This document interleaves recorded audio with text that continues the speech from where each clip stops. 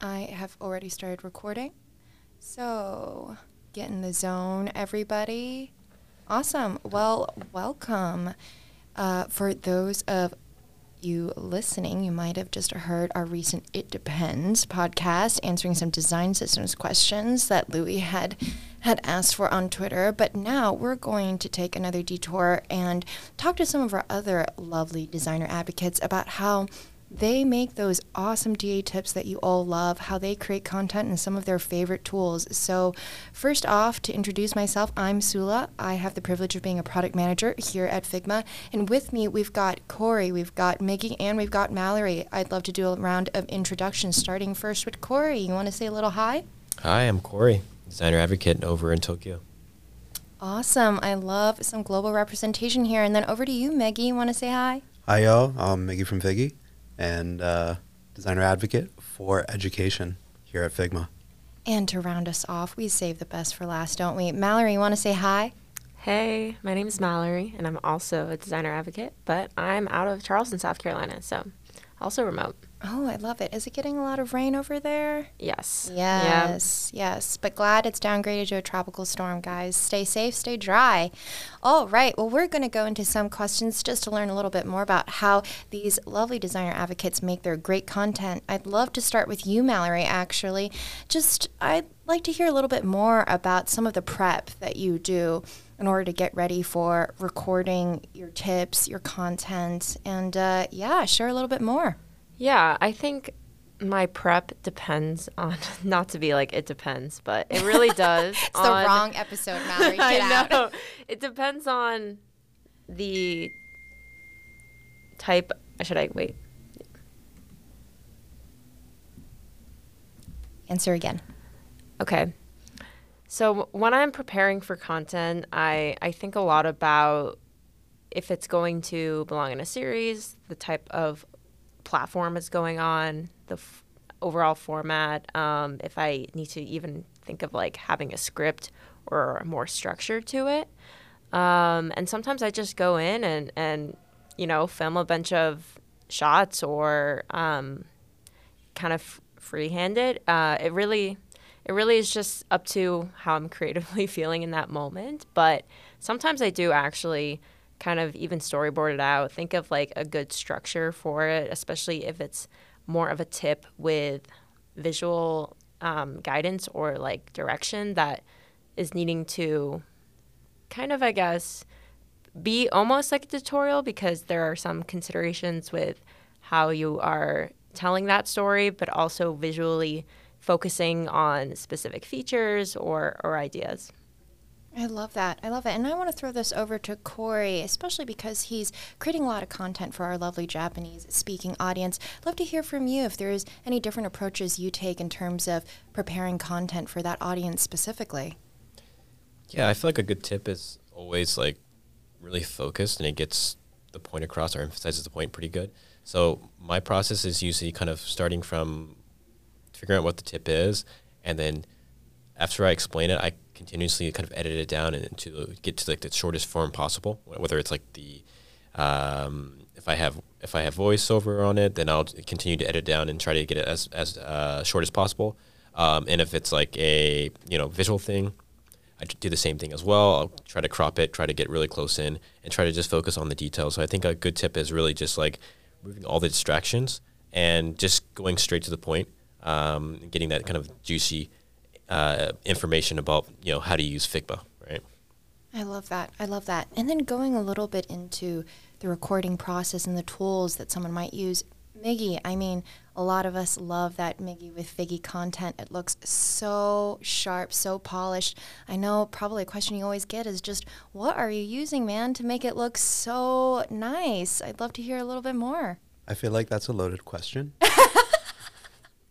I know we were saying it depends, but largely it depends on what it is that I'm making. If I'm making something for YouTube, if I'm making something for Twitter, if I'm making something for Instagram, I consider the media, the output, whether or not I'm going to be have my face in it and walk through something, if I'm using green screen, or is it going to just be like a screen recording. So If it's going to be just like an animated GIF, I will screen record. I use this application CleanShot, and I'll take that video and I'll drop it into GIFski. Oftentimes, I might actually cut that up, so I will take that into another application called either Camtasia or After Effects, depending on whether or not I'm going to be zooming in and out of the interface to highlight certain aspects of it. When I'm doing screen recordings where I am also present, right? Like my face is there. I actually am using this software called OBS, Open Broadcasting Software, which gives me the opportunity to do a lot of layers. I can green screen myself in. I can add additional graphics. I can kind of record these as kind of like these like flattened, composed compositions and do that. So when I'm recording those, I record whole long stretches, like single takes and over and over and over again. And then I will chop those up as needed. And recently I've been using Descript to do a lot of my captioning, for a lot of my editing. It has really streamlined my process, making making it more accessible as well. So just being able to like caption, burn in captions, or capture the SRT files, that's been really important for me as well. So it's a whole slew of tools. Like I can just recap. So like CleanShot for like screen recording, GIFski if I'm going to turn a video into an animated GIF, Camtasia or After Effects depending on the degree of complexity and the output that I want to have, and Descript usually for like a lot of the editing and captioning. And if I want really clear burned in captions, I might do a little bit of finishing in something like Premiere Pro. Because I've been using these applications for like a number of years, it's pretty simple for me, but I think I can pretty much get down some of my process to just OBS and Descript. So that's kind of what I'm leaning on as I'm working with others to also have a similar process and really trying to streamline the tools used. I love that. I love that. And Corey or Mallory, anything to add in terms of other tools that Maggie either didn't touch on or you're like a big plus one to? Yeah, I think all of that is really great, and I've learned a lot from Maggie in the tooling, but I am not that fancy. I just love my phone. I use I that love that. for a lot of quick videos. If I'm doing screen recordings, I have started to use Descript, which is like really a game changer. It speeds it up real fast, but a lot of the videos for social, so for TikTok or other vertical platforms, I love to just use my phone.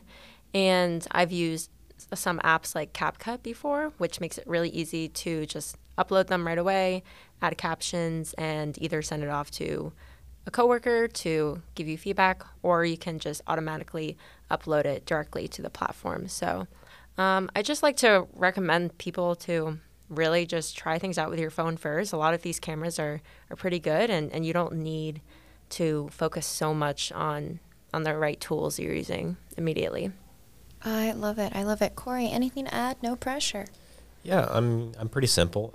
Depends on how complicated the tip is. If it's just something that's visual, I might even just use like the native like Mac screen capture tool, which is like, I think it's like Command Shift 4 or 5 or something like that, and just crop in on exactly what I want to do, and then just record that, and then use that as my tip. Or if I'm doing something longer, like a longer recording, I've been using a software called ScreenFlow recently, and what that allows me to do is capture not only my camera, my webcam, but at the same time I capture my screen.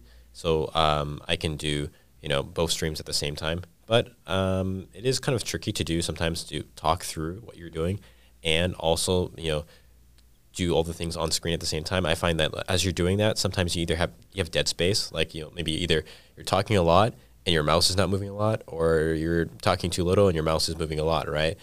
So I have been trying to kind of script things out, and sometimes I will kind of do both set and separate streams. So I'll just do like a kind of a voiceover with a video feed, and then I'll do the actual screen capture separately, and then kind of put those together just so I can get that really kind of like succinct timing, and not have that kind of like dead space in there where you're like, you're talking but the mouse is not moving, or you're waiting for something to happen. I want to make it really kind of like succinct and like concise. I love it. I love that so much. Well, then also pivoting outside of your own work stream, I'd love to hear if any of y'all have some favorite content creators, tutorial kind of tip channels, or anything that you guys follow or are really into. Anything like that, Mickey, for you? Other people that I like look for their tips? Yeah. No. I asked Mickey specifically because I knew what his answer would be. He's Really? like, I look at my own tips, and I'm No. inspired by my own tips. That's not the case. I usually don't want other people to influence me too much. So like That's I totally think fair. a lot of what I've done is probably like the inspiration that I have is probably just coming from my own memory of like lynda.com tutorials. So there's one artist, Von Glitchka, who does a lot of like vector artwork, and I remember that he has a really good series on lynda.com, and I would actually say that I'm more inspired I'm inspired to do what he doesn't do. You know, like he will just kind of go on and on. For a lot of those, you have to fill in time. Yeah, totally. And I've been trying to be brief, but I think what I have been most inspired by that has been kind of guiding me is just kind of like watching TikToks and trying to be a little bit snappier. I've been incorporating closer cuts between my content. But a lot of what I do, like I like playing around with compositing. I like moving, like motion graphics. So I might look towards like motion graphics work to inspire me. I might, draw upon. So I used to teach. I've taught at a university for a long time. I oftentimes think of when I would do tutorials with my students, I just think of what worked and what didn't work, and I try to like hone that in and capture that in. So I've actually used to do this with like Flash. I used to do Flash tutorials, but I never published them on YouTube. I did publish them on YouTube. Was there YouTube? This was like when YouTube right? first started. It's a legit question. Yeah, this is when, YouTube was made in Flash Yeah, first. oh my gosh. Yeah, so YouTube was Flash-based, but I would do Flash tutorials for my students. I would pre-record that content and then deliver it to them. So I was using software. I was using Camtasia way back then as an educator doing that. And part of my whole goal was to get these like 5-minute stints out to them. So that is what largely informed how I did things at first. And then one thing that I do is I change it up every time I sit down to record a tip, whether it's something short or something long. I just try to think of what is something new that I can maybe do to like hone this or change it a little bit. I don't like staying stagnant with the process, which is one reason why I may use so many tools, because I'm constantly evaluating and reevaluating the tools that I use and the process surrounding it. So even going from like a 1920 by 1080 to like going to 4K content, how can I make that a little bit better? How can I push that content to look a little bit crisper? What is the best way to upload it? How am I compressing it before it's actually going onto these platforms?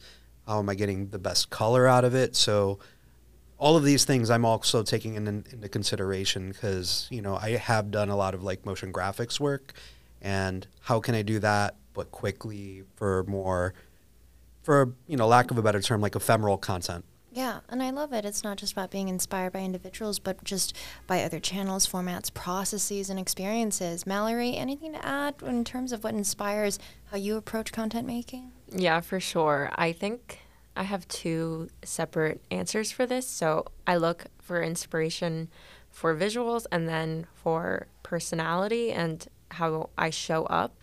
Obviously, not in a way that I have like a separate persona, but I look to a lot of creators on how they're showing up authentically and how I can better bring my personality into my videos. And not just like tip specific, but I'm really inspired by those that are just 100% themselves. So because I just feel like that's how, especially my generation, really connects.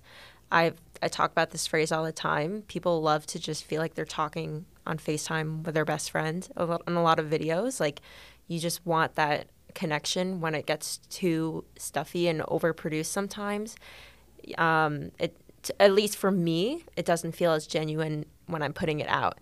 Now, for like actual visual inspiration into how people are making their content, I look at chefs, I look at people who do crafts, or even like study vloggers, because I think it's just like a really interesting way that they're able to show you what they're doing without describing it in real time. So I'll look at how they have different angles, or how they show you the process of, for example, baking a cake. Like, I think I can learn a lot from that, and how to visually show maybe a process, like a design with me, without just like showing my screen or screen recording in different ways. I love that. Corey, to round us off here, anything from you in terms of what inspires your making process? I'm definitely new to the game for content creation. So long-time product designer, first-time content creator. So honestly, I'm just right now still just trying to find my own style. So I'm just looking around and just checking out what everyone else is doing, and looking to the masters like Miggy and Mal over here.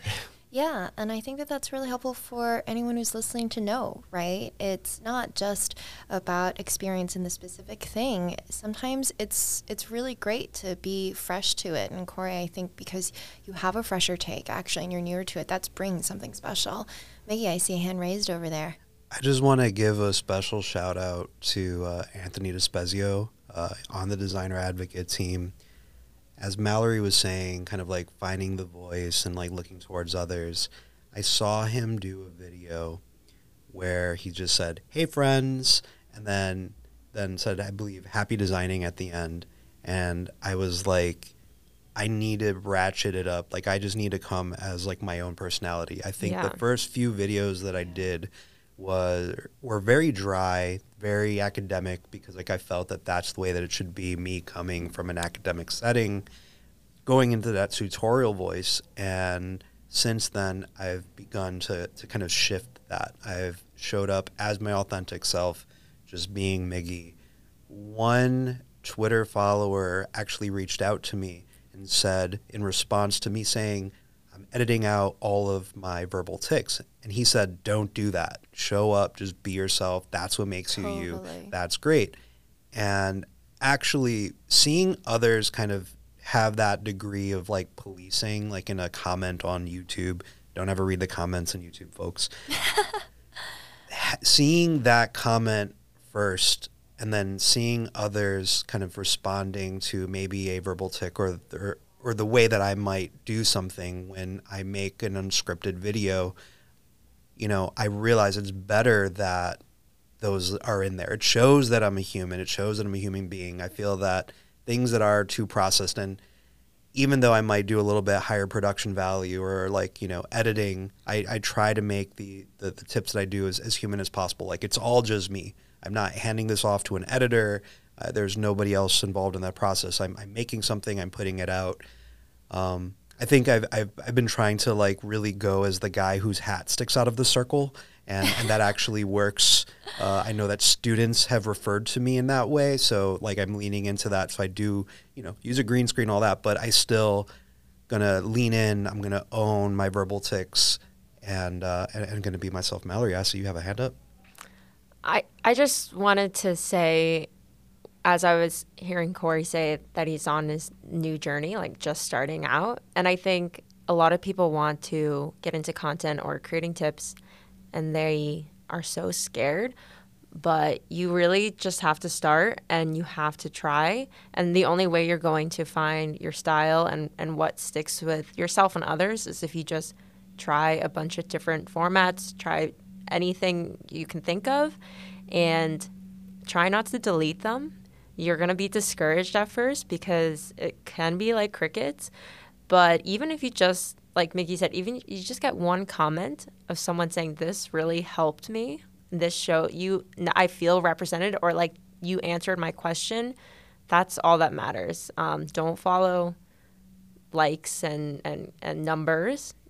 It's the best thing is just to try and see how you feel about your content. And if you can just help one person or even just creating something for yourself, that's the best at the end of the day. Go ahead, Corey. Yeah, just to add to that, I feel like when I thought about content, I always thought about like I need to have something that's really, really like in depth that people would never know and stuff like that. And I just kind of like rack my brain to think about like content ideas and stuff like that. But then like I realized like when I'm talking to people like in live sessions and stuff like that, like I'll just say things off the cuff and say, hey, oh yeah, you can do this and use a shortcut to change these things. And they're like, oh, this is amazing. I did not know that. And then like it's like, oh, it's changed my life. So like even the smallest thing you think is not a tip and it's not helpful, you think it's obvious to you, is not always obvious to someone else. So like, don't be afraid to kind of to share whatever comes to the top of your mind, and the things you do daily, instead of trying to like force it and trying to research something very, very specific that you think people need to know. Like, I feel like there's a lot of knowledge that but you don't realize that it is knowledge that can be useful to other people. I love it. And we'll have our last one from Mickey here. We've got lots to say on this, which I love. Go ahead, Mickey. Yeah, no, like Corey, 100%. So many people feel like everything that has to be like that is worth saying has already been said. There's just so much room. There's so many voices. There's so many ways to learn things. We need like reminders from like other folks. And the one thing that I'm going to speak to too is that I was so grateful for Mallory did a talk recently on some of her content, and the fact that she recorded like 10 pieces of content in like one day. And I would say if you're just getting started, just churn it out. Even if no one's ever going to see it, even though I do encourage you to just put it out there, it's okay. It's going to be difficult to hear your voice or see your face. It's going to be received well, and if anything, you're going to learn something about it. You just put out. Everyone has a different style. No one style is going to be the right way. One thing that really leveled me up was a similar instance where I just kind of commanded myself to do like 5 or 6 tips in a row. It was Figma Maker Week, and I just did like a whole different style and just one after the other. And the learnings from that were just so quick, right? So like iterate, develop, think of it. If you're a designer, think of the way that you design, the way that you identify problems, the way that you work through your process. The same can be said for content creation. So if you want to have a voice, if you want to put it out there, please do. There's still so much more room for the content. There's still so many other individuals that you can touch, that you can inspire. I feel that it's actually still like kind of undersaturated. So you can be like in your own bubble and saying, oh, well, it's already out there. I guarantee you have something to share with others. You have something to impart on others. There's always going to be more space. I love it. And to round us off here, we have one more kind of fun fall-related question coming from me, which is we are all in stateside, so we've got something called Halloween coming up next month, and I'm just curious to go around the room to hear what was kind of your all-time best Halloween costume for each of you. I feel like with designers, we can get some really good ones. Corey is like, no, don't ask me. I don't celebrate Halloween. But Corey, do you got a favorite costume that you've worn over the years that you were very proud of, that was really, really good? Scary? I don't know. I can't remember. Like, the only thing I remember about Halloween is always all the candy I got. Like, I was always hyped for candy more than the Halloween costume itself. Oh, totally. That's fair. Yeah. That's fair. Mickey, were you really into Halloween? Did you have a really rad costume any year? There was one costume one year that I got really, really into. So in the Caribbean, there is it was actually just drawing inspiration from many spaces. So there's like within like voodoo and like Santeria, there's like a Baron Samedi that has like a skull painted face and like a whole getup, which was represented in that year's American Horror Story as Papa Legba, right? So there was kind of like a different name associated. So I kind of developed a kind of from that aesthetic, just kind of developed it up, and actually went really all in on like jewelry, coattails. I made a custom top hat.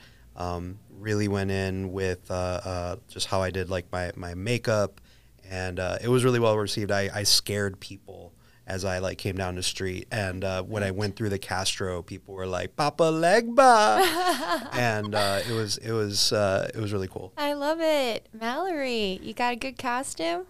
I would say not that many original ones, but when I was really young, my mom would make all of our costumes, and she made me a horse costume because I used to ride horses.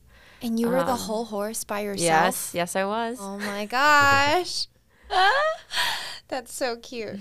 I love it. And I know I didn't necessarily ask myself. I think for me, 1 year was one of the twins from The Shining with one of my coworkers. I think her name is Kim from Edward Scissorhands. And then also, I think her name is Go-Go from Kill Bill. So Halloween is clearly a holiday I dig. Well, this has been such a pleasure. Again, I'm Sula, and we were so privileged to hear a little bit about their content making process from Corey, Miggy, and Mallory. And yeah, thanks so much for tuning in, everybody. Till next time, bye. Thank you. Bye. Thank you. Bye. Bye.